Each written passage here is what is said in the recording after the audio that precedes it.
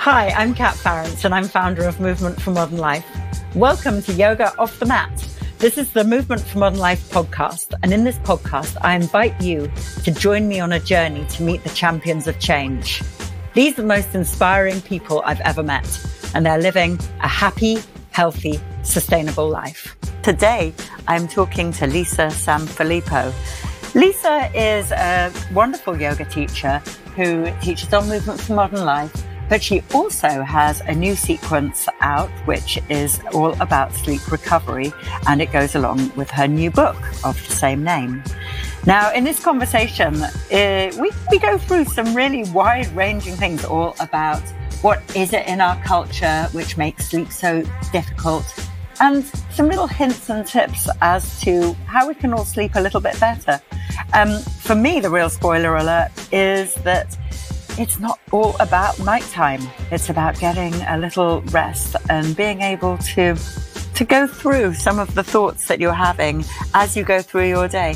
So as ever, the message is always slow down, rest and digest. But Lisa really does. I learned an awful lot from this conversation. She goes through this in a lot of depth. So I really hope you enjoy. So hi. Hi, I am absolutely thrilled to be back. It's been some time since I've phoned for you, but it now seems like the right time. I know, absolutely amazing. And Lisa, what I am really chuffed that you have done is dedicated your last few years to sleep, to helping people sleep, because so many of us have issues sleeping. And I know that your book is just out, Sleep Recovery. So done on that. Thank and you. We have got a course of the same name, which is covering some of those practices. And how did you get into yoga for sleep, Lisa? Well, actually, I got into yoga because I couldn't sleep. This was something like 20 years ago now. And yeah, I remember, I tell the story in the book. I went to my doctor, my GP back in New York in my 20s, and I was just like, I can't sleep. Can you give me some sleeping pills? And she said, absolutely not. You're way too young. There's nothing physically wrong with you. You need to learn how to get yourself back to sleep. And, you seem interested in yoga, so I'm going to really encourage you to do that. And she also suggested that, if there were things bothering me, that I see a therapist as well. And I took her advice, and I got into yoga basically because of my sleep.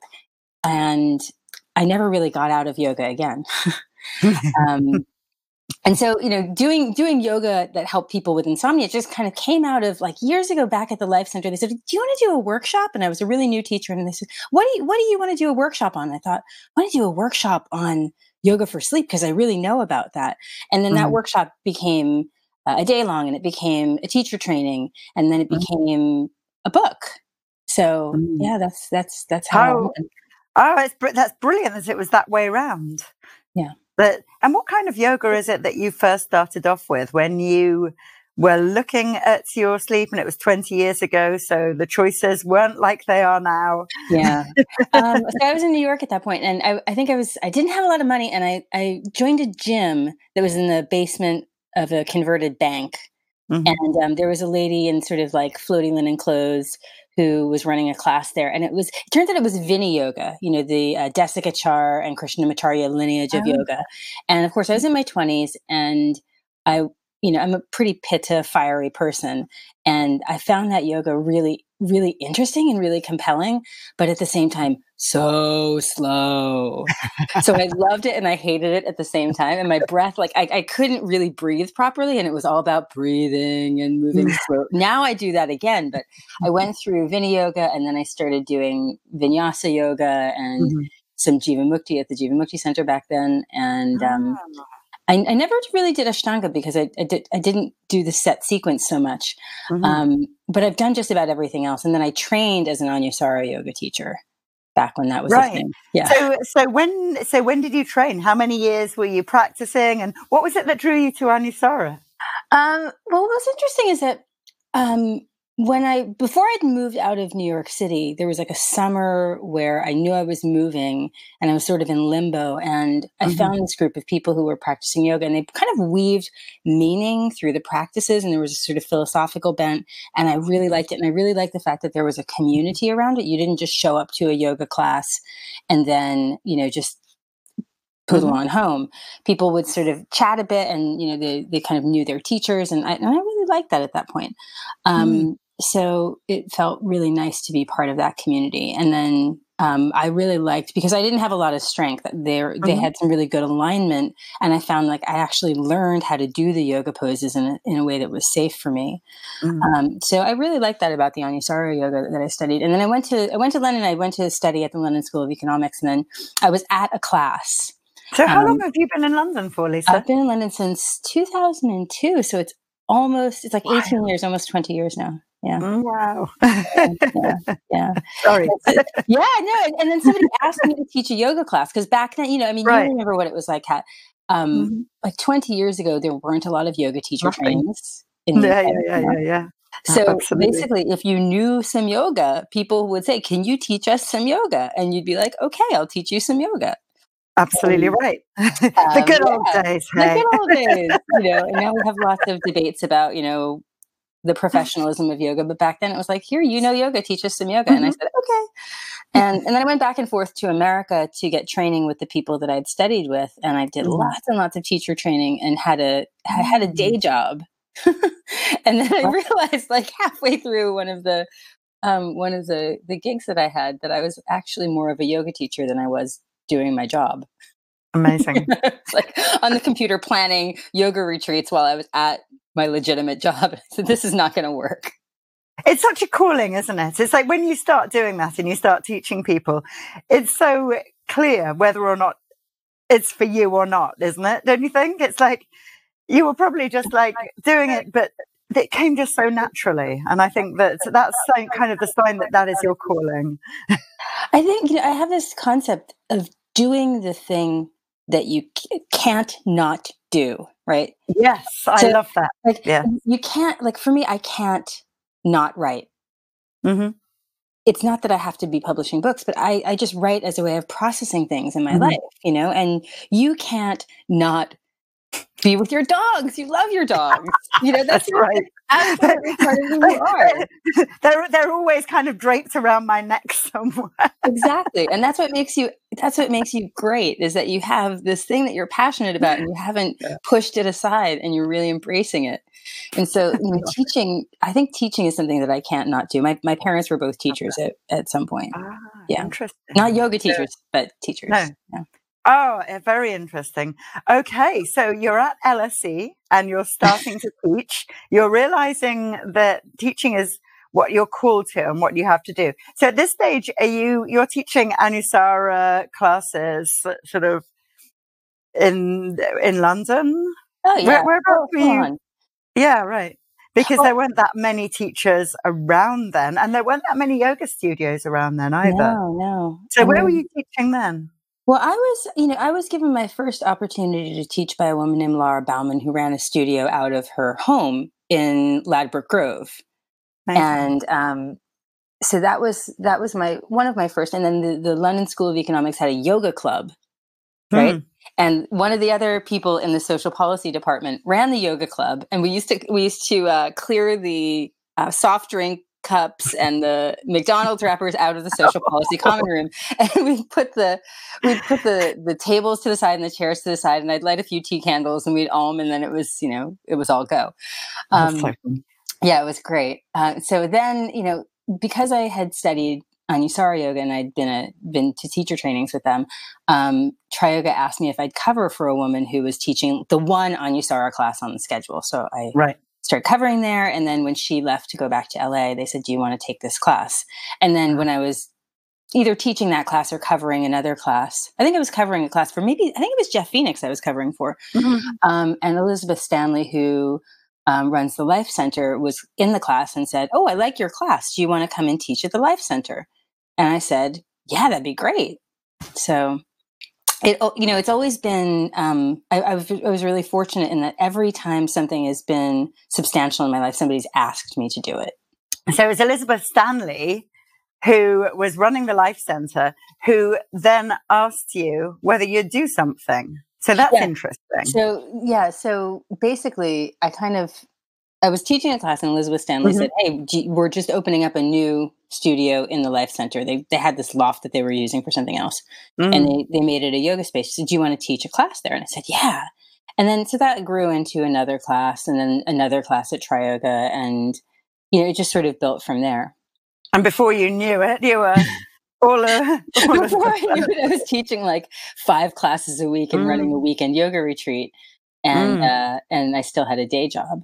And you still had a day job at that stage. Yeah, amazing. Yeah, and I sort of thought, I was actually being given the job, I was being given the opportunity to apply for a job that would have been my absolute dream job. Oh wow! So you had a sliding doors moment. So you were like, "Which one do I do?" Yeah, and it was pretty clear. Like, I couldn't even like motivate myself to make the application. Oh wow! For the job, and that's happened a few times. It's not because I couldn't write it; it was just because my heart wasn't in it. So, teaching yoga to people, and I sort of thought that that's what I would do for a while, and a while turned into something like 15 years. 15 years later, isn't that brilliant? Even more than that, yeah. And you still teach at the Life Center and at Tri-Yoga? Yeah, and I'm doing teacher trainings with them as well, and that's just because it kind of became the time for me to do it, and I think a lot of people run teacher trainings, and they run them for themselves, and there's a lot of admin around it, and there's a lot of stuff to hold. But I like to work with places that lay that stuff on so that I can focus on the teaching. And it's not as grand, or it's not as remunerative, but I actually like to be contained within a place that runs stuff really, really well, because it makes sense. Yeah, it makes sense for a teacher to be able to teach, not admin. Well, what it's like. I mean, you see teachers running around, and we're expected to be business owners, and our own PR people, and and yoga teachers can be among the most exhausted people I know. Absolutely. So it's interesting when I do like the teacher training, the yoga for sleep recovery teacher training. It's nice because the teachers get to focus on themselves for a week. And do all the practices of repairing their sleep and getting the rest in the afternoon, and not feeling like they have to push themselves. And kind of gives people, the people that are going out and teaching everybody in podcast land, or everybody who watches Movement for Modern Life, the people who are teaching the people get a chance to actually do the thing that they're giving to everybody else, which is nice. Yeah, it's so important. Everybody needs to give from a full cup, I think. Yeah. So then because then you started to teach the sleep because I remember it must have been 10 years ago that you were already teaching sleep. Yeah, I mean, I think I started pretty much, like as soon as I was teaching workshops, I was doing that. I just cleaned out my back bedroom, and I have like all these old flyers from stuff. And I think definitely I was doing it like it wasn't new in 2009 that I was doing this. I found some flyers from 2009. So it's at least 10, 11 years, probably closer to 14, 15. Wow. So you have seen a lot of insomniacs in that time. I've seen people who really look like zombies when they first come, and then sort of perk up a little bit. And I've seen a lot of different types of sleeplessness, and people who used to sleep well, and then something happened, or people who've like just had a lifetime of never being good sleepers, and I have people who come for their partners. They're like, I think my partner needs to sleep better. And I'm like, well, they need to be here. There's a lot of everybody. I love that. And how's your sleep journey? How's that going?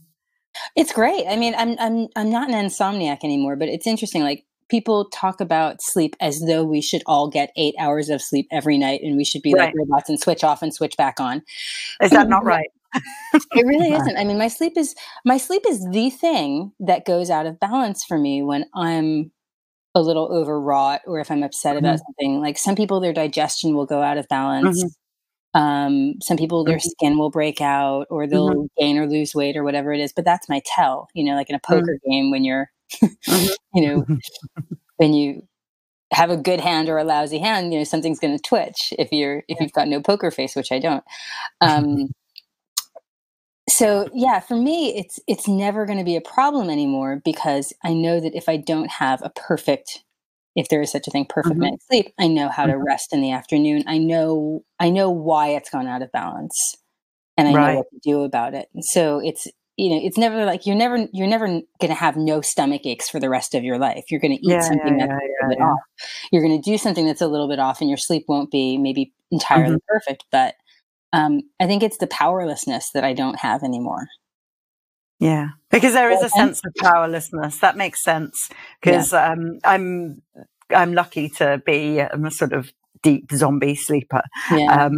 But, on those times which I'm feeling anxious, and, for me, it's when I've got too much on and I'm stressed, and it is that feeling of, oh my God, it's 3 a.m. And you just, it is a complete sense of, you get taken over by fretting about the fact that you're not sleeping. Absolutely. I think that's really the worst. It's like worrying about not sleeping. Yeah, exactly. Because the whole reason why you're anxious is because you've got a big thing up the next day. And you're like, okay, so this is absolutely awful. This is going to be even worse than I could have possibly ever imagined, because now I'm not even sleeping and I've still got this horrendous presentation or whatever next day. Oh my God. Yeah. Well, and that's the thing as well, is like, especially in the middle of the night, there's something about the middle of the night where, I fell prey to it too, that we're so much more prone to catastrophe thinking, because we're not in logical, rational thought.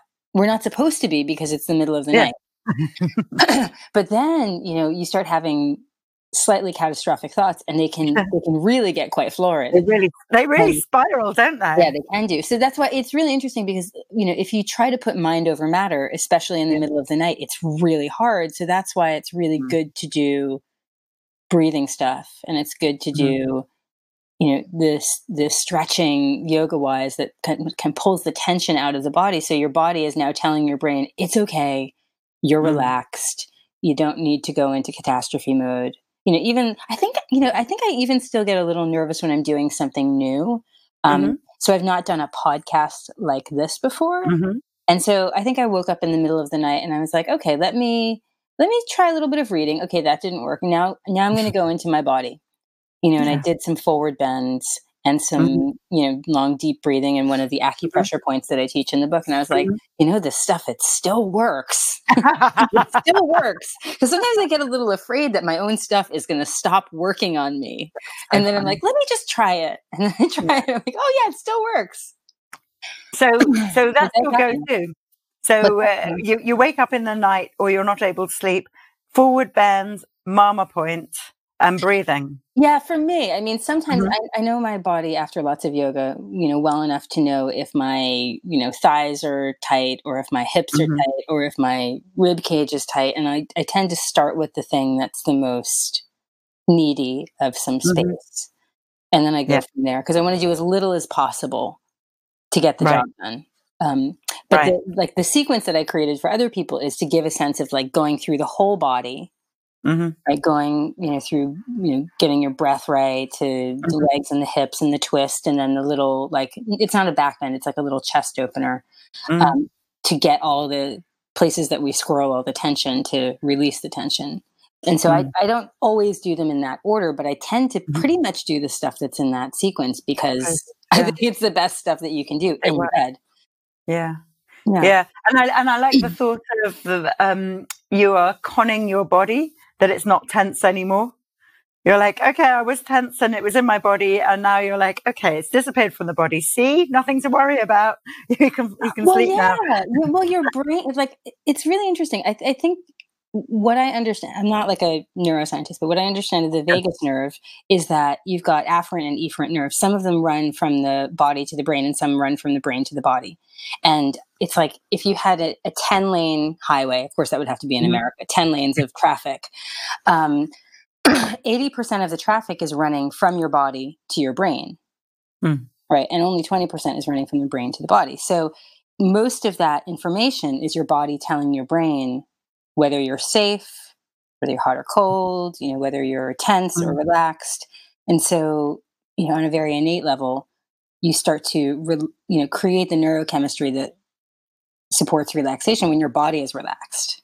That's so fascinating, isn't it? And because it's so important, and it really is something for it's for sleep, but for everything as well. Yeah. Just sort of to say it in another way. So your brain listens to your body. Yeah, it's amazing. Your body, even before rational thought, your body is interpreting your surroundings. And right now, my temperature, my level of comfort, tightness or looseness in different parts of the body, as you're moving, you're always sensing something. And more of your brain is the creaturely parts of the brain. And the neocortex and the logical rational thought is only a relatively small but incredibly powerful part. But there's tons of stuff going on that we're not conscious of. And then as yoga people, as soon as we start getting into interoception, which is the capacity to sense inwardly what's happening, whether we're hungry, whether we're tired, whether we're tight or relaxed, as soon as we start getting into that, we open up that unconscious information. And that's why yoga works. That's one of the really profound reasons that it does, for sure. That's amazing, isn't it? And it's wonderful to just sort of remind ourselves and be like, okay, so there are ways that you can con your brain via your body, because it's not a con, because that's how it works. Well, that's it. It's actually far more genuine than some of our catastrophic thoughts. It's like the con actually, I think, runs the other way. The con is really that your brain tricks you into thinking that something's wrong when it's really not, because you're tired or you're hungry or you're a little lonely or something, something's going on. And your brain is like, oh my God, it's such a problem. And then your body gets tense, and then the whole thing, chivies itself on. Whereas if you can kind of unhook that loop, then it's really powerful. And that's, when I had my own insomnia, I was so lucky that I got that advice about not just seeing a therapist, but that my GP, she was a really progressive GP. I went to that doctor's surgery, the doctor's practice, because of it. And I didn't know that she was going to be, telling me about, getting peppermint and eucalyptus into my lungs when I had a bronchitis before trying the antibiotics, and doing yoga before doing sleeping pills. And there's so much now that's just about mind over matter. And if we can recognize how much our bodies are in control, it's really powerful. So I'm a little bit off track. No, well, not at all, because really, we're just sort of working out what your sleep journey has been and how it is that we have that level of anxiety, because everyone, I'm sure, has experienced that at one point or another. Some of us more than others, but that complete fear of, your body just goes crazy, your mind is going crazy, and you're at 1, 2, 3 in the morning, and you're worried because you can't sleep, and your body is, but the way that we see in this society is that we see it that our brains are in charge. And that's the way we're sort of taught to think. We think with our brains, not that we think with our bodies. Well, we think with, we perceive with everything. We think with our minds or our brains, and maybe the mind is something even beyond the brain. We don't really know. And what we're starting to find is that the stuff that makes up the mind is also in the gut, and it's also in the tissues of the body. Right, the things that govern our mental state, our mood. We know that there's something called a gut biome, right? And when the gut biome is in good balance, I'm sure you've spoken to loads of people about this. When the gut is in good balance, we get the neurochemistry that's involved in happiness and wellness. But when our gut's out of balance, it's very, very hard to feel like everything's okay. Right. And when there's physical tension in the body, and when, for me, when I first started doing yoga, I used to get, it's horrible. I used to get this feeling of almost like, it's going to sound really like extreme, but it almost felt like a hot knife plunging into my solar plexus, like right that's underneath. quite extreme. Yes. Yeah, it was, I mean, I'd had some things happen, in my teenage years that made me very panicked, right? And when I felt anxiety, that whole area would tighten up. And so, if your brain is thinking, God, something feels a little unsafe, or you're just stressed on a level that you don't understand, your body will just go clunk, and it'll grasp onto that tension. And then I didn't really know how to breathe to make it better, or what to stretch, or that I could stretch. I was just like, oh, this is, I was convinced that the reaction was genuine. So we sort of reverse the tension patterns, and then we go, oh, okay, I'm safe, I'm all right. We look around and we start to feel, okay, it's not so bad. Whether it's anxiety or people who feel depressed kind of feel really pulled down, like really weighed down, really, really heavy. And if you can bring a little bit of lightness into the body, then it starts to change the neurochemistry. And a lot of the sleep stuff is either because we're anxious or because we're quite weighed down and feeling depressed. Not always, but usually it works in one direction or the other. Yeah. It's interesting because I think a lot of people might be like me and, they don't have a particular sleep issue, but I only just found out, and it was actually from doing a podcast with Henrietta Norton, the nutritionist. Okay. And she's saying, well, sometimes it doesn't matter how good, because we were talking about good quality nutrition. She said, well, if you're not sleeping, it doesn't matter how amazing the nutrition is, your body won't be able to process it. And that sleep is actually not only just the cornerstone to, we all know that you feel crappy the next day if you don't sleep properly. It's not only that, but the sleep is such an important thing in our life that we can't even process our food. We can't take in nutrition without good sleep. So sleep is actually just, it's the most important thing that we can do, is to learn to sleep. But somehow we're not sort of taught the skills. We're just expected, as you say, to have an on-off switch.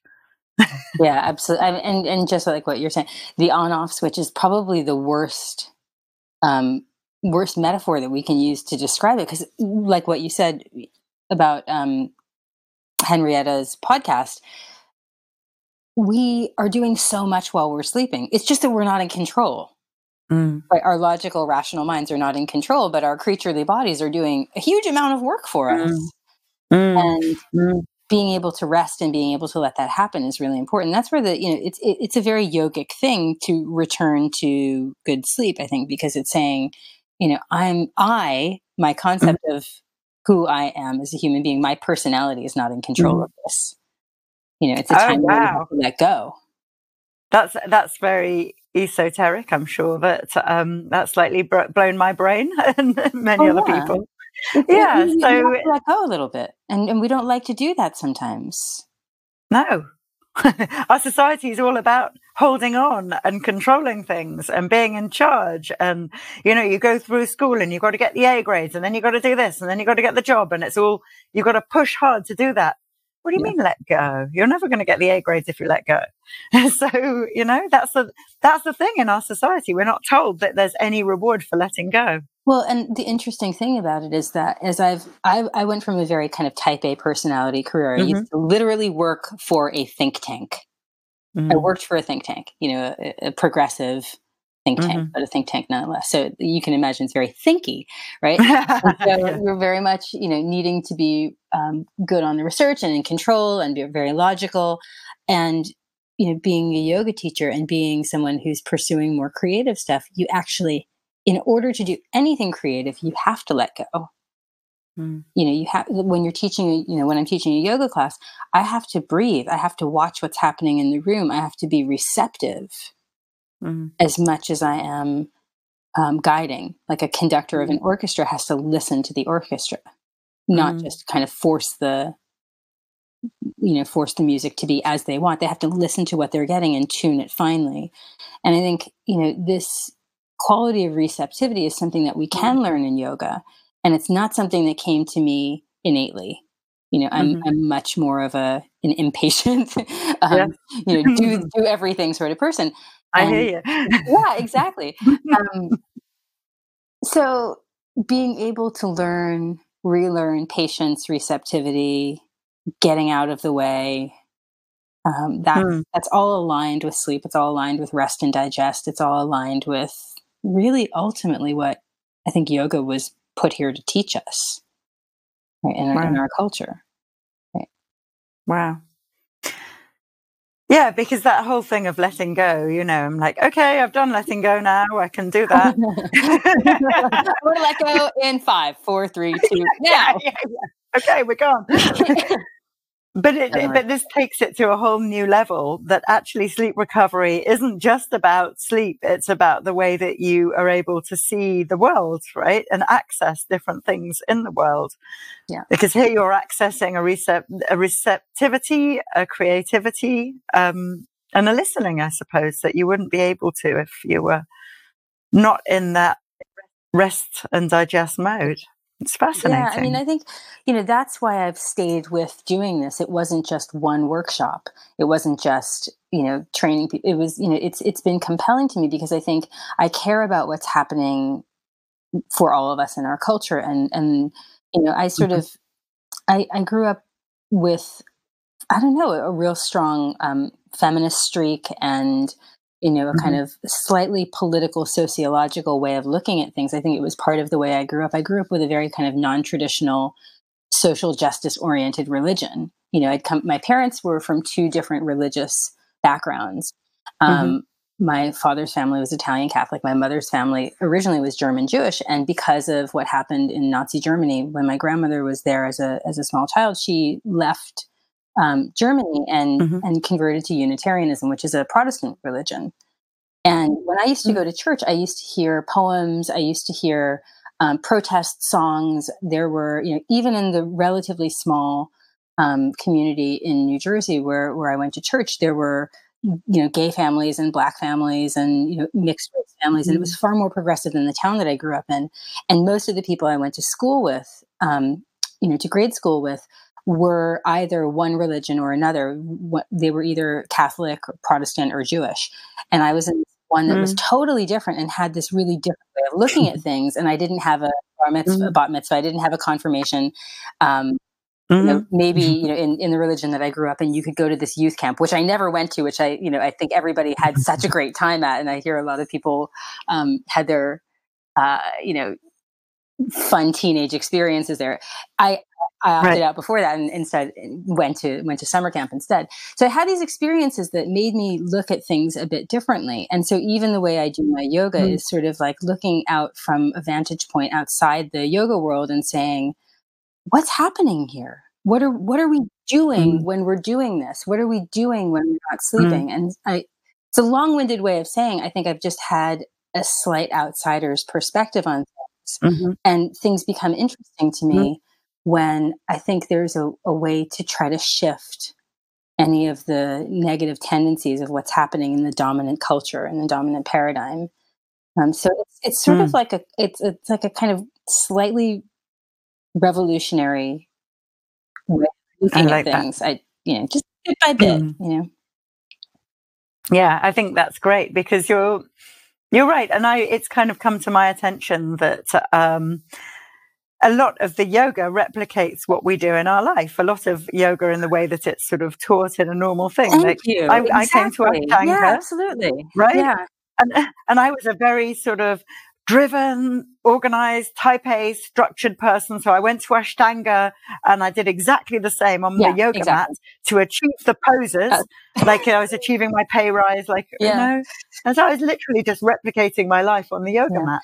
And that's what a lot of, that's kind of what we do. That's our default mode, isn't it? Yeah. Because, we want to achieve crow pose or we want to achieve whatever shape it is that we're achieving. And we want our heels to be down in downward dog in the same way that we want to improve our pay grade and become a manager. That's it. I mean, there are two things that I think are so interesting about what you've just said. One is I've heard it expressed like this, and I think it might have come from my training as a psychotherapist, which was probably the hardest yoga I've ever done, right? Is train as a psychotherapist we'll and have my own therapy and really, be be really seen.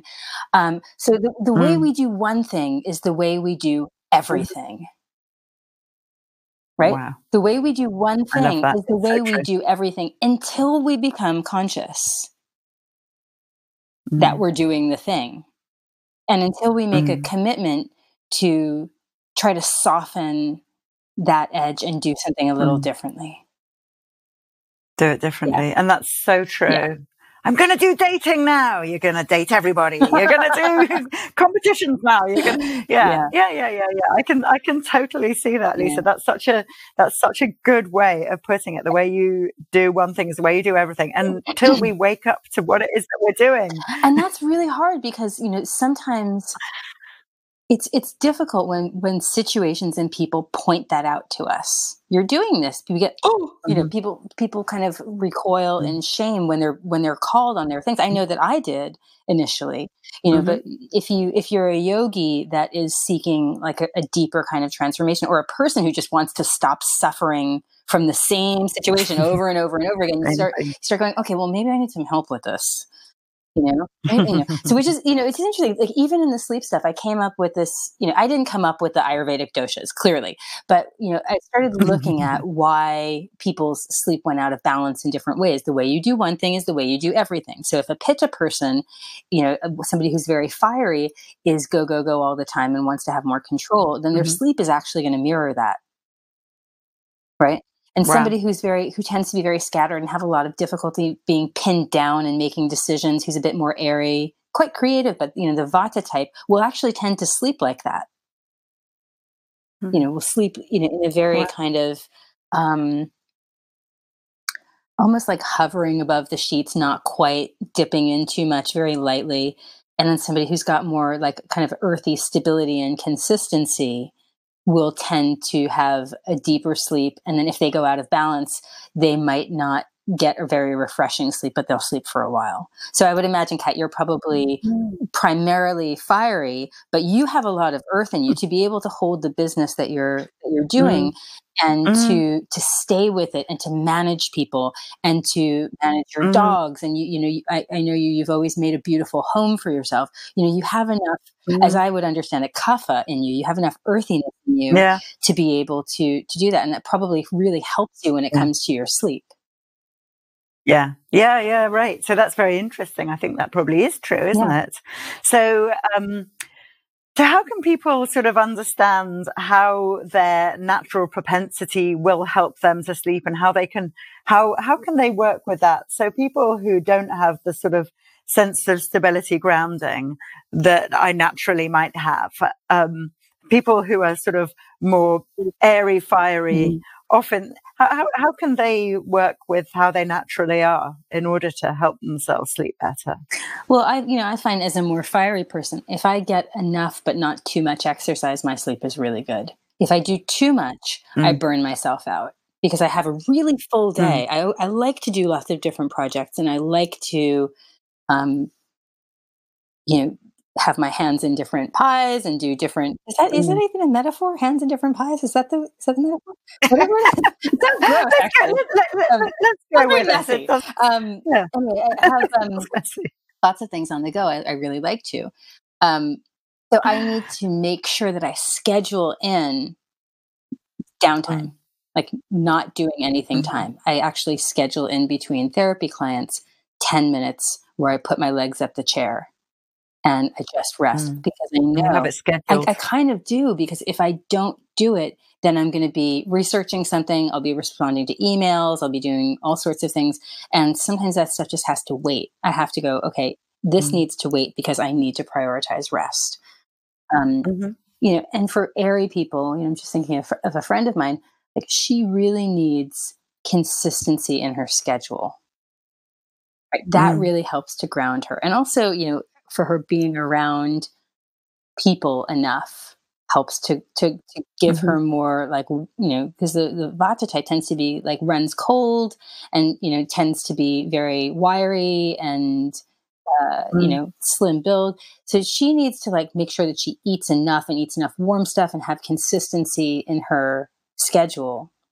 And then the people who are more, more kapha, more I call them monkey, tiger, and bear in the sleep recovery book, because it's for the general public and we don't Right. want to use Ayurvedic language. But the bear type, or the more kapha type, needs to actually get some movement, get some exercise, get some kind of sparky activity. Mm. And what I think Mhm. probably one of the reasons that you're in good balance, Kat, is, and that your sleep is really good, is that you get out with your Mm. dogs. Yeah, yeah, yeah. It's true. It's my non-negotiable every day, 2 to 3 hours of hill walking. Yeah. Yeah, So that, it's mad. that blows the cobwebs out. Um, It yeah. does. You're right, and there is nothing like sort of taking in fresh air and being outdoors, especially in this climate, which is just so unforgiving. Yeah. It really does. But, there's going to be no cobwebs around here after you've gone out in one of these gales. Yeah. Oh my God. We've been having such high Yeah, winds lately. But it's interesting. It's like yeah. the British climate is so beautiful, though. It's like this kind of damp, cool air on your skin. It Hmm. makes your cheeks rosy. It gets your blood circulating. Hmm. Sure does. Yeah, Keep yeah. you Well, focusing on things. You stay indoors and you work on stuff when the weather isn't isn't so good. Yeah, that's very true, and I think that's sort of got to be right. Just go outdoors, and it will help sleep. Hmm. And what other little tips can people do? Because I like this resting throughout the day. I love it. So that's something that's a bit different, because normally people associate good sleep with winding down at the end of the day, not what you do during the day. So what you're Yeah. saying is slightly different I there, think it's right? both. I think it's really both. Mm. Winding down at the end of the day, absolutely. But if you think about it, um, when we lay down to rest and to go to sleep at night, right? So for a lot of people, Mhm. that's the first time all day, unless they've thought about it or unless they naturally learned to have a rest. My dad used to take these little micro naps, and he used to joke with dad humor, "I'm checking my eyelids to make sure there aren't any holes in them." Right? He used to have these Oh, little that's micro naps brilliant. during the day, and he always sleeps well at night. Love it. He's hilarious. But if we just go body in bed at 10, 11 p.m., Mm. I haven't rested all day. It's like your whole nervous system throughout the day, as soon as you get tired, you're having these little dips throughout the day, which is completely natural. You will feel tired. Mhm. And what you do during the day is you kind of go, "Oof," and you jolt yourself back awake Mhm. multiple times throughout the Strong day. coffee? Either a Yep. coffee or a sweet or moving around, whatever it Mhm. is that we're doing. If in our culture, when we feel tired, we're trained, don't yawn because that's rude. We're Mhm. trained, wake yourself back up, right? Instead of, oh, you feel Mm. tired, close your eyes for a minute. Take a little rest if you feel tired, Wow. right? So then when you finally get to the end of the day, you're probably Mhm. super exhausted, but your body is Mhm. accustomed to interpreting the tiredness cue and jolting you back awake. That making sense? Mm. It's almost Wow. like a kind of Total. Pavlovian. This makes Yeah, total sense. it's like a Pavlovian Yeah. response, like you ring the bell, the dog salivates. You feel Mhm. tired, you wake yourself up. So for some people, learning that interoceptive cue, which says, I feel sleepy, let me settle Let me myself. Yeah, let rest. me just breathe out, settle, calm a little bit. That's what I Mm. do when I get that cue. I'm listening to it. It's kind of like if you're really hungry and you don't eat, your hunger cues Mm. start to go off, right? Mhm. If you do that repeatedly, Yeah. repeatedly. And this is so fascinating, because I'm thinking of a friend of mine who, when she's tired, instead of she can't even recognize tiredness. So she just gets more and more wound up the later it Yeah, goes, and starts running around and starting fights and things, because obviously yeah, she doesn't feel great. yeah. So, and that's just sort of an inability to sort of listen to what your body is saying to And you. that, it's interesting studying, psychology and psychotherapy. It goes way Hmm. back for a lot of people because, Ah. when we're, say you fall down and you scrape your knee and Hmm. you start crying. Somebody says to you, don't cry. Your parent says to you, don't cry. They don't want to Mm. see you cry. They don't want to see you unhappy. But also, Mhm. our caregiver's ability to tolerate our negative emotions can be pretty Mm. low, right? Like, I don't want you to be sad. Or, I want you to go and get ready for school, but you're tired. You're not tired. It's time to go to school. Right? You are tired, but it is time to go. So if we learn to, if we're taught, you're not feeling what you're feeling, even for good reasons, right? Even for not horrible reasons, but that can be more extreme. This breaking of the connection between I'm feeling this internally and I'm perceiving it and responding to it appropriately. Does that make sense? Fascinating. So if we get totally, we might go, oh no, that's not what that is. And yoga, when we do yoga that is interoceptively aware, slower, more mindful of what we're feeling in the body, more focused, then it repairs that interoceptive capacity. So we go, oh, hunger, let me eat something. Oh, tiredness, let me sleep. And your friend who runs around and doesn't recognize it, who knows what they learned about keep going. That's You're not right. tired. And that's a very dominant message in our culture, isn't it? That, you have to keep going, you have to persist, you have to fight, that as if every day is a battle, the strongest will survive and all of And this. it's even in our metaphors about disease, like battling a disease. Actually, it's so much better to embrace and love and care for your body, whatever happens to it, rather than battling something internally. And it's interesting, like learning, as a psychotherapist, we can see things as like wars, between one part of ourselves and another. But I learned transpersonal psychotherapy, which says like, if some part of you is in conflict with another part, listen to what those perspectives are saying.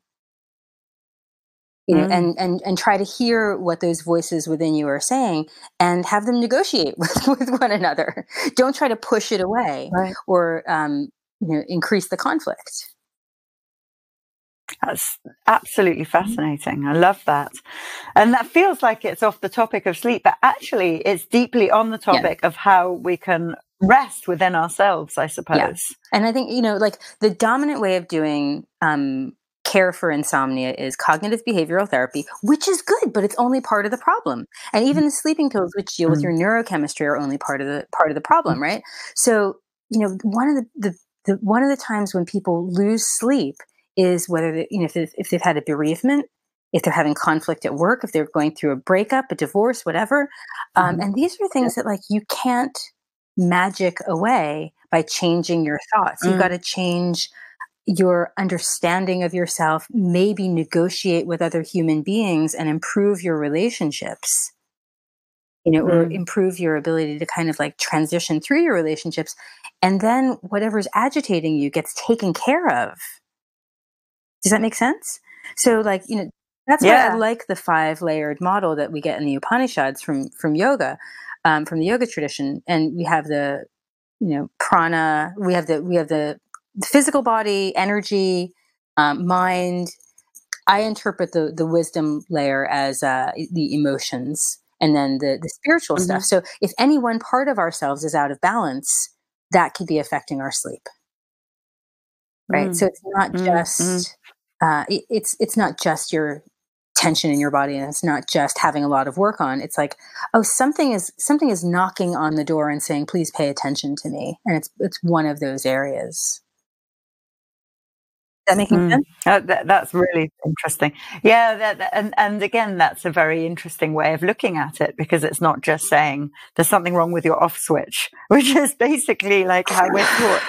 It's like, take a pill and you'll get a better off switch. Well, and the thing is that, it really, we want to have our problems go away quickly. And that we all want that. I want that. You want that. We all want things to feel better immediately. And, in this culture, it really is supported by people selling us stuff. We all need to earn a living. People earn their livings by selling us pharmaceuticals and methods of doing things, And so, there's a really big industry around sleep that supports this idea. This will switch you off, right? Use this, use this app, use this pill, use this potion, use this pillow spray, and it'll help you. But I think what's important about a yoga perspective is like, well, that stuff might be nice and it might help, but if the problem is in your physical body being tense or in your relationships having conflict, like, I'm sorry, but the pillow spray is not going to be bigger than your divorce. Like no pillow spray was going to help me through my divorce. Like I had to yoga, therapy, like actually working through it, and that's what made me sleep better. I quite like that about the pillow sprays. Yeah. So do you have any feelings about other gizmos, gadgets, lavender oil, all the things that sort of people suggest? What chamomile tea?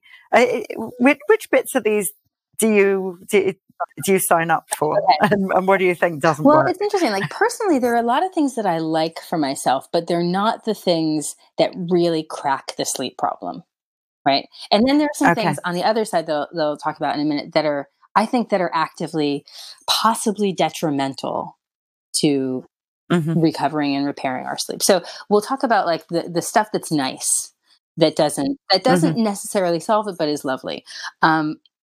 Okay. So the pillow spray that I referred to, nice scent in your room, and candles, actually candles, there's a little bit more research around this, having red spectrum light in the room when you're trying to go to sleep and at night is more advantageous for supporting good sleep than having blue spectrum light. So it's better than your LED screen to have the red light of a candle. And actually what's interesting is that our light bulbs now are all this blue and white spectrum light rather than the red spectrum light of the incandescent bulbs. And I think that's partly what's, maybe having a marginal effect on our sleep as a culture. Oh, that's so I think that, red spectrum light does make a difference. Nice smelling things, they are lovely, but they're not going to cure insomnia. Right. They're not going to be bigger than they're not going to be bigger than drinking caffeine too late into the day. They're not going to have more of an impact than that. So, things like proper chamomile tea, like the commercial stuff that you get may not be useful. But if you go to a place like Neal's Yard and you get the kind of professional grade chamomile, it's a little bit stronger. That's all fine. But that's sort of like a temporary solution. That's not really going to deal with intractable insomnia or long-term sleep problems. Those things will marginally relax you. And then if you do other things like you repair your ability to rest and then pull the tension out of your body and all that stuff, then, those things provide a little bit of a positive boost, right?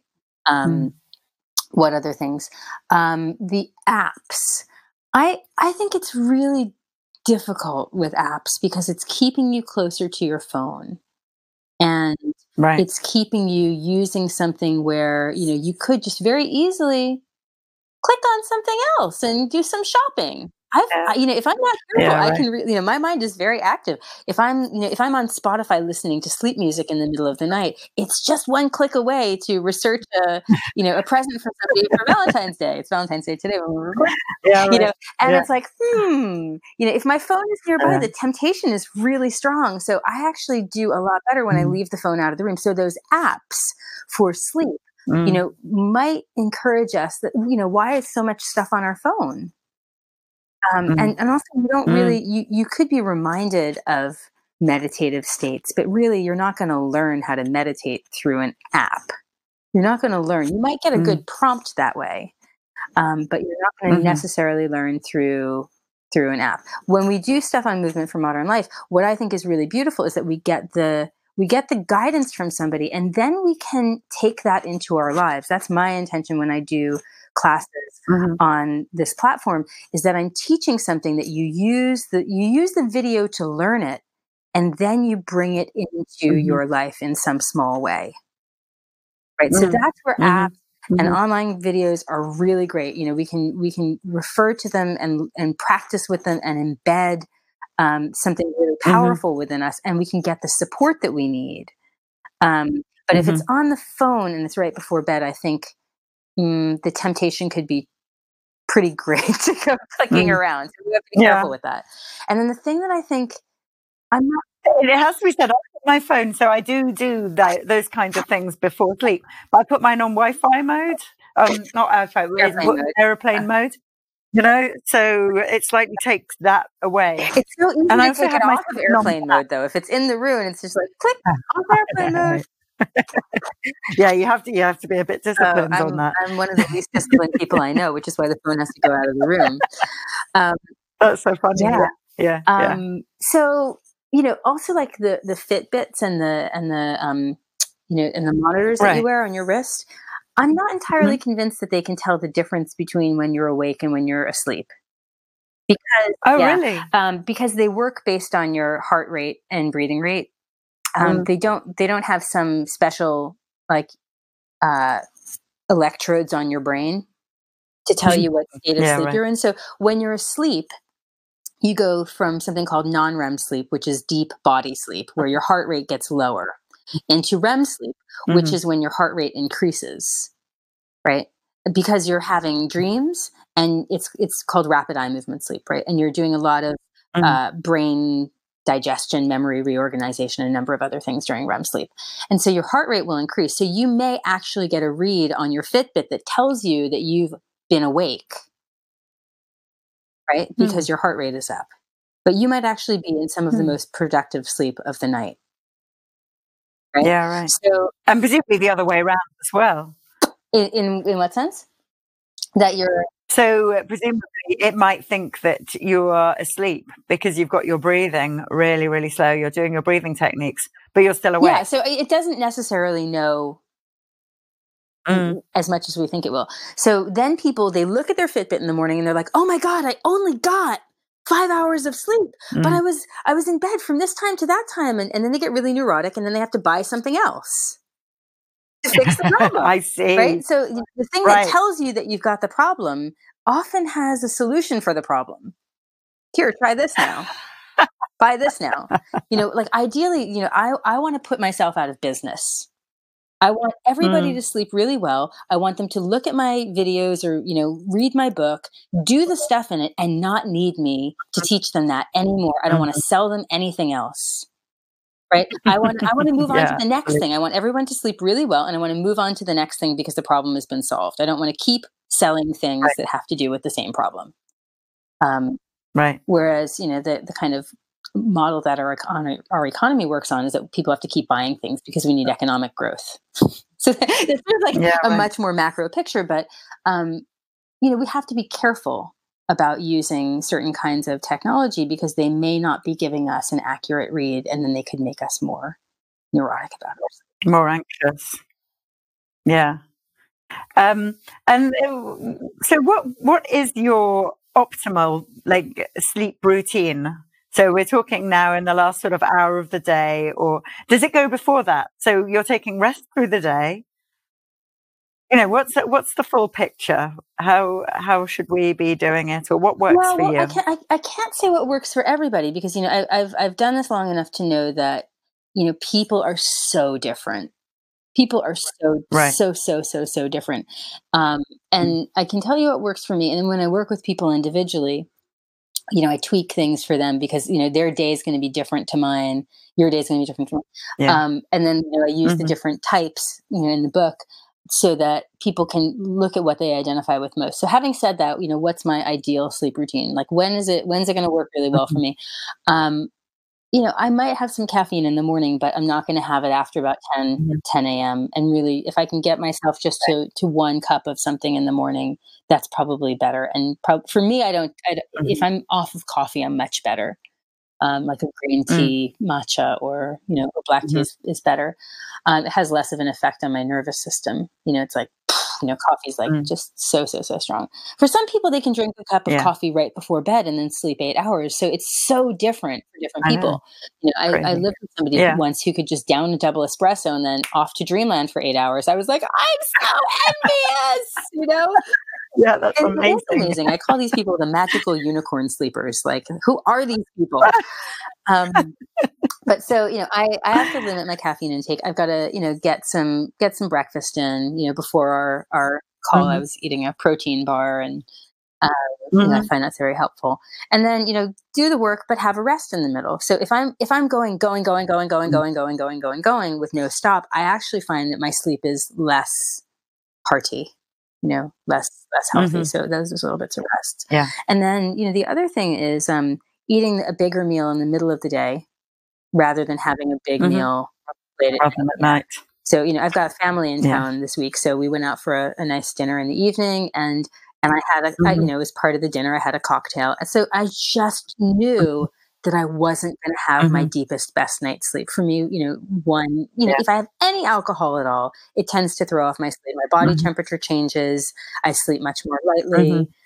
So, avoiding alcohol is really helpful, even for people who find that it relaxes them initially. It makes the quality of sleep lower. And eating a bigger meal at night, like I did last night, will tend to throw off the sleep. So if we can front load that into the lunchtime and then have a little rest in the afternoon, then the rest of the day is not running on reserves and running on adrenaline, and it's more rested the second half of the day. So the other piece of it is getting to bed. If I can do this, man, it's like gold dust. It's so great. I've actually changed my teaching schedule because I've realized that if I go to bed at 11 o'clock, right, that's after I've had what's the word, like a second wave of energy. Yeah. That's right.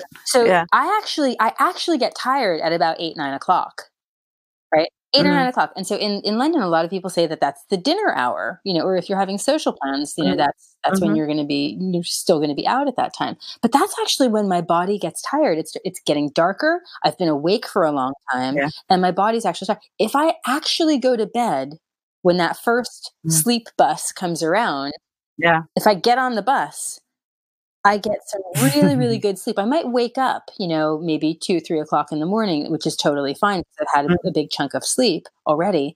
I might wake up and then go back to bed, have some more dreams, and then, be up pretty early. But going to bed too late, I think, because we think this is the time when we go to bed rather than when we're actually tired is really detrimental. That's a big one, isn't it? And it's interesting because it's the same in loads of different traditions, is what I've discovered. So in the course of talking to Mimi for her podcast and in her book, Shoyan, it's exactly the same, isn't it? Because she says that it's the second wind that happens at 10 p.m. And that's, the ancient Chinese sort of had that as exactly the same. So she's saying you have to wind down earlier. But the ancient Chinese didn't have Netflix. I know. So I think they had no idea how good the telly was at night. No, do you remember? We're old enough to remember. I think maybe you are too. I'm not sure. But I remember when television went off. Like there was no television left at the end of the day. Like you had a test pattern. That was it. Beep. It's done. Go to bed. And now it's like no, it's never done. Nothing is ever done. There's someone's always awake. There's always streaming content. That's great in some ways, but it's also like, it's so dizzying. I think you're right. The ancient Chinese were not contending with this. They did not have this to deal with. They had other things, but they did not have Netflix to deal with. They did not have to be as disciplined as we do about stuff. It's very true. And it is like getting that discipline. But I think it's the same. I was reading in Ayurveda as well, that the koshas change at 10 p.m. There's like a changing of the guard. And suddenly you get the vata energy that comes in at that time of day. And that's the reason why we're all like, oh, we're 10 p.m. Let's go again. So like the different Vata, Pitta, and Kapha, they have dominant times during the day. Exactly. So that's Vata time, and then it's much more airy. And there are times when it's easier to meditate. There are times when it's easier to do exercise. There are times when it's easier to concentrate. And if we can find those, and they do vary a bit person to person, but like the human body evolved over billions of years. So although there are fluctuations and variations between individual humans, like there's a general trend of evolution that caused us to be the way we are. And it didn't have much to do with electric lights and Netflix, right? So if we, you live, you've made a really conscious choice to live in nature, to be with creatures that are not, they don't care about what's on Netflix. They're going to do their creaturely thing. I mean, maybe, do they care? That's right. So you're going to keep yourself closer to nature and to your own human nature when you're surrounded by creatures and you're, kind of working with their rhythms and more aligned to the day and night rhythms. they're funny. The doggos go off to bed at 9:30. That's it. And if I'm still up, they're like, oh, go to bed. Start rolling their eyes at me like, what? We still up? What are you doing? Yeah. And so, absolutely. that's the thing. Like we give a lot of science to it. We give a lot of scope to it just to discover what's already there. So I just wanted to ask about mama points. What are they? Where do they come from? And why are they so useful? Because they work. They're secret magic buttons. They're secret because everyone understands stretching, but mama points, what? Well, okay, so like if I say acupressure, does that make it any easier to understand, or does that sound weird too? It might be for some folks. So let's go back a stage. What's acupressure? Okay, well, I'll tell you how I got into this, because I'm like the world's biggest skeptic about everything until I've experienced it, and then I go, "Oh, how does that work? Why does that work?" So when I started teaching in Tri Yoga in Primrose Hill years ago, there was this great massage practitioner. His name is Jono Kondus. And he was doing Ayurvedic massage. And I noticed that during the Ayurvedic massage, which has the nice oils and the nice music and the nice scent, and they press on different parts of the body. And I noticed that when my massage therapist pressed on these parts of the body, it was like, boom, just huge effect on me, just relaxing me immediately, not just like rubbing on the skin or pressing the muscles, but actually finding these very specific points.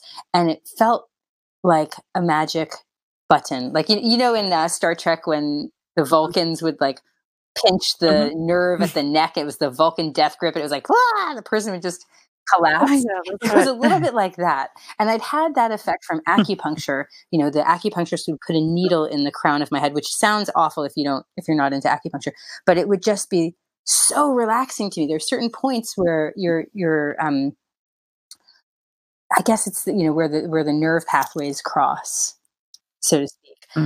These Ayurvedic points, but very similar to acupuncture, but without needles. You press these points and they have an effect on your body, because your nerves run from your spine, right, all the way through every other part of your body. So when you press on the distal point, the far away point, it communicates up the line to that point in your spine, which affects your internal organs and affects even the messaging to the brain. Because we talked about the vagus nerve earlier, and that 10-lane highway, 80% from body to brain. So when you press on certain places in the body and you know where they are, and you breathe with it, when you breathe in and you press and you breathe out and you release, it can have a really big effect. So I asked Jono, what are these magic points that you're pressing? And he said, here are a few of them. And they come from a long tradition of Ayurvedic practitioners. So what those guys had was a lot of time, so they could observe, when I do this, what happens? They were masters of interoception. Okay, so I've broken it down into a couple of points on the hands and a couple of points on the face that I teach. And I don't know if they made it into Sleep Recovery, the blue book that's for the general public, because I thought it might seem a little too esoteric. But in the white book that's for... Luckily, they made it into the Movement for Modern Life video. Yeah, it's much easier to explain them when I've taught the breathing, right? If you're not breathing, then just pressing on your hand doesn't make a big difference. But if you breathe in, so I don't know if you want to do this with me now. If you find your... let's have everybody at home do so it. if you take your... Look at your right thumbnail. Look at your right thumbnail. Not if you're driving, don't do this if you're driving. Okay. If you're stopped, great. Okay, so you take your right thumb and you place it like... You run your right thumb up your left thumb to like the place where your index finger and your thumb meet. So there was that L shape between the index finger and the thumb. Okay. Right. And then you take your index finger of the right hand and you place it just behind your right thumb. Like, so you're sandwiching your left hand, right? You're sandwiching your left hand between your thumb and your forefinger. And you've got a little point there at the L between your index finger and your thumb. Right. It's all in the video. So if you get turned around, if you're listening to the podcast and you're getting turned around, then check out the video. But when you inhale, and you do that smoothly, you inhale and you press with your right thumb onto your left hand, and then you exhale and you release the pressure. And you let your shoulders drop. And then you inhale and you press with your thumb and index finger on the left hand, right at that crook of the hand. It should be like a kind of bulbous part of the hand, little sticky part. And then you exhale, and release. We're doing that together. And then inhale. That's cool. Inhale, press. Do that again. Exhale, release. Right. So you do that 6 It's times on each wonderful. side. Oh, Yeah. And oh. yeah. There's actually like a wave of it softens, doesn't it? It just softens. Yeah. Yeah. Um, And that one's yeah, particularly safe for anybody. foreigner. If it's not necessarily a good one to do during pregnancy because it relaxes, it's said to even relax the uterus and the pelvic floor. So, pretty much anyone can do that, but Okay, it's not for not for pregnant pregnant people. people. Not for Um, pregnant. Most of the Okay. time, the counterindications, nothing bad's going to happen, but we just want to make sure. um, Mm, so yeah, those acupressure points on the hand, I love them because if you're in bed and say you've got a partner next to you doing stretches mhm, and doing some of the yoga movements, the bed might shake and you might wake up your partner. mhm, But when you're doing these acupressure points, you can do them kind of stealthily in bed, or you can do mm, them. I've even done them like on a commuter train. When I'm starting to feel myself get more absolutely. tense. And and if you're a nervous flyer or something like It's that, so there's a great. time to Yeah, absolutely. yeah. I will actually keep my thumb and index finger on that point right at the crook of the Mhm, of the hand during takeoff sometimes, or if there's turbulence on an yeah, airplane. Um, yeah, yeah, and yeah. so part of the whole sleep recovery thing is using these ways of managing your nervous system during the day so that you don't get into this like highly agitated, adrenalized state, or you don't get into this state of complete exhaustion and like pressing these acupressure points. It's not the only thing that's going to repair your sleep, but it's part of the big picture. Yeah. The whole Yeah. picture. Yeah, because what your videos cover, and I'm sure your book will cover too as well, is the breathing Yeah. techniques. So it's really, really important that folks learn how that they can manage their breathing, and that's obviously a yogic Yeah. technique. And breathing always works. And there's the We need to stretching, remember to and do there's it, the really. mind. We need to learn how to do it and then remember to do it. That's it. Yeah. True that. Absolutely true. It's like, yeah, I know full well the breathing, and then I find myself, Ah! oh, I haven't breathed all Yeah. day. Oh God, it's Yeah. terrible, isn't it? So the breathing, and especially the 3-part breath, I love that's that. a really I strong love it. I thing. learned that, like, I think Yeah. I've already been a yoga teacher for 10 years. And one, like, elder yoga teacher took me aside and she's like, how's your yogic breathing? I was like, it's fine. And she could tell that I was stressed. I was going through a lot at the time. And she's like, here, let me teach you this. And I was like, oh, wow. I really haven't been breathing Mm. properly. So almost every class I teach now, I teach that because it's like a public service to humanity to learn how to breathe properly. So is 3-part breath something that we can very quickly just give people as a little technique? Yeah. Here they are sitting up. So if you take your hands and you place them on your low belly underneath your navel, right? So like on your two Hmm. hip bones, just put your hands in like interior to the hip bones, right? So they're beneath Right. your navel, like Hmm. towards the center of your body, right where your Hmm. low digestive tract is. Okay, so you inhale and you puff out the belly Hmm. muscles, right?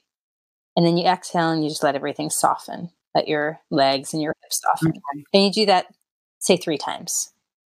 And you're making like the Okay. middle-aged Buddha belly or the Santa. Yeah, that's yeah. I'm feeling exactly that. I get there too. So we're gonna Yeah. inhale and puff out the belly. So it's like the opposite of what you do for a bikini belly, right? It's like you're not trying to suck anything in. You're trying to let it release out, let the muscles release out. And then after you Mm. do that a few times, and on the out breath, this is important. When you breathe out, you do ah.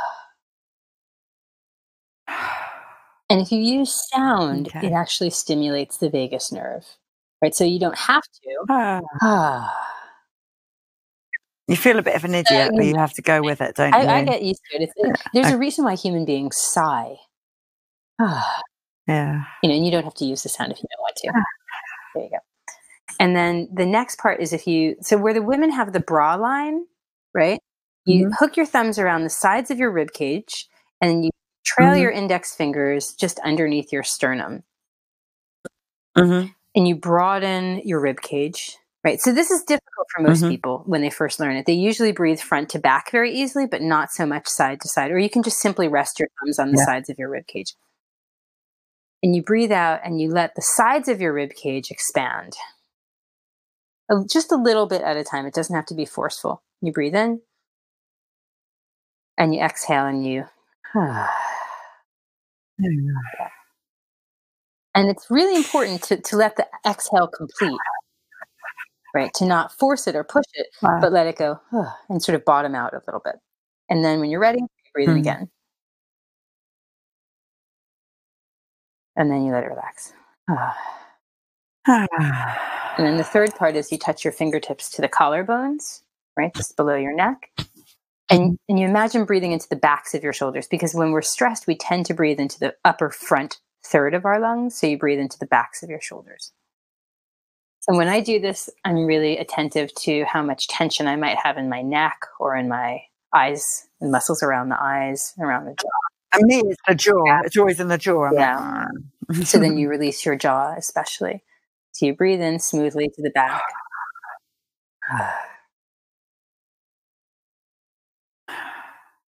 And you let the cheekbones and the jaw and the throat and the root of the tongue relax when you do that. And just a few times. And then the nice thing to do after that is to breathe belly, ribs, chest. And if you're over breathing, then you're going to create tension, right? So you just take a nice sip of breath and then you let it all out slowly. So we'll breathe in. And then a little pause there, and then breath out.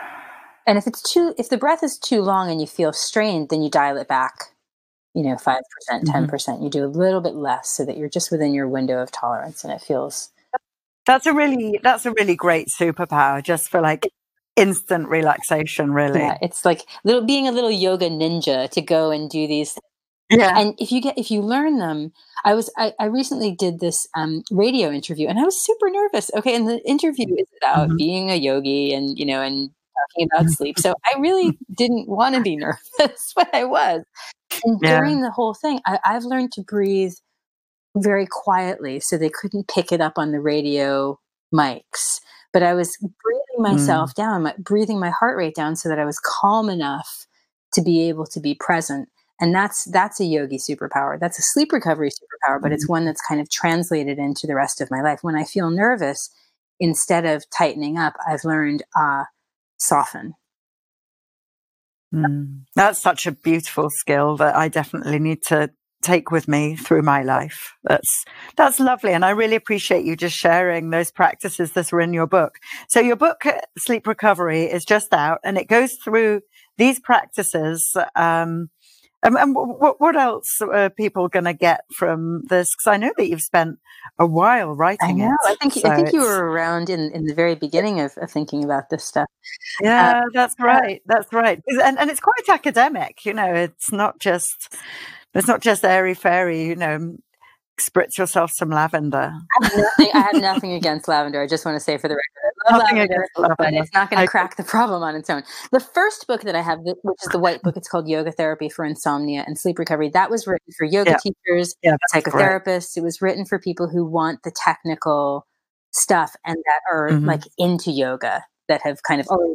And that's seriously in depth. If you are a yoga teacher, I really, really recommend that. And we'll put these in the show notes so you can have a look. I give a huge shout out. I used to work with the Minded Institute. I give a huge shout out to the collaboration that I did with them, because there's a lot of stuff that I learned and firmed up in that collaboration. So a big shout out to them and to Heather Mason there. And I've just done a lot of research that went into that book. Now, the one that I published with Bloomsbury, which is, I think it's very cool, because I'm a big fan of the Harry Potter books, and it's the same publisher that published all the Harry Potter books. It just was. And it looks a bit Harry Potter, to be honest. Like that's a really cool, magical cover full of stars. Beautiful, beautiful. I wanted it to be something that felt like you'd want to pick it up, and that it would be beautiful, and it would feel calming to you. And it's got the night sky and gold stars, and it says Sleep Recovery in gold. And gold is important because it's the result of alchemy. Right. And that's that's a metaphor for what we do when we engage in a transformative process, is that we alchemize. We take all of the base elements and we turn them into gold, so we can take our sleeplessness as a call to awaken. Right. So it's sort of encoded even on the cover. And what we find in the book is things like, the caffeine half-life, like how long your cup of coffee lasts. And you find the simple sleep sequence, which is, it's there on one page, these really like very kind of basic yoga poses that you can do, that you can remember. a little bit of information about how the sleep cycle works so that you know why you're doing what you're doing in the sleep recovery program. Mm-hmm. And then it's kind of, these 5 steps are about repairing your body, replenishing your energy, reclaiming your mind, restoring a sense of calm, and releasing fear to reawaken happy. Right? So it's this holistic approach. And if you read through it, I tell you stories about how this stuff has worked for me. And I give examples of people that I've worked with. And you can find out if you're a monkey or a tiger or a bear. Hey, that's fun. Yeah. Everybody likes the quiz. We used to do like the Cosmo quiz when I was a teenager. So it's got a quiz in it, and it has a sleep tracker in it for you to jot down what you observe about your sleep so that you can come to know yourself better. That's wonderful. Wow. Yeah. And journaling is such a strong part of sort of self-awareness, self-knowledge. We've done it in a few of our courses and challenges. And I know that people really get so much out of it. And it makes sense to do that with respect to sleep as well. It takes it out of guesswork and speculation and makes it much more concrete. And what I've put in are, on the days when I've done my afternoon rest and when I've had this caffeine intake, or when I've had this amount of exercise, what is my sleep like? So that you can start to see the patterns for yourself. And that's super powerful. And it's getting curious. And it's, yeah. Yeah, that's fabulous. And it's really nice if people get a bit curious and can kind of experiment with their bodies and what works and what doesn't and write it down. That's really useful. And to get sort of a book full of hints and tips as well as the online course, well, what could go wrong? Well, it's certainly a good place to start, and it's a lot more than I had when I was overcoming my insomnia. And it's, it's a little bit more systematic than just like one video with some yoga poses. It's actually like a little, more of a comprehensive approach. So, for the people who've been really struggling, it's not just do this one thing. It's not promising a quick fix, but it's also giving a lot more solace that something that became a problem over time, if you give it some attention, can absolutely fundamentally change, which I think gives people hope and some containment and holding and some support. And that's really what I think we do together. Yeah. So I'm really glad that you asked me to do the videos, because I think it brings the stuff in the book really to life, and I think it'll be very supportive for people to see how we do the breathing and how we do the stretches, and so I'm really. Yeah, to work through it together. To work through it together, I think, would be really, really important. And it'd be great to hear people, see how they get on with it. I can't wait. I always love hearing people's feedback, even when things don't work for people. I learn from that tremendously. Yeah. When something doesn't work for someone, I either adapt it or give them something else. I'd love to hear all of the good, the bad, and the ugly. So thanks so much for inviting me. It's been such a pleasure. Yeah, it's been so lovely to chat, and I've learned so much. So thank you very, very much for your time, Lisa. And your book, it's out now, right? So people can, brilliant. So we'll put a link to that in the show notes as well. I'm going to do a competition for someone listening to the podcast to be able to win a signed copy of the book. Something like that. Yeah, that's right. We're going to do a competition on social media. So if you're following Movement for Modern Life on all the socials, and we'll link to it on your channel. So how can they follow you on social media? What are your handles? Do you remember? At sleep_recovery. At sleep_recovery. That's the sleep recovery one. And then at Lisa Yoga London on Instagram. At Lisa Yoga London. And your website. Brilliant. So people can follow you there.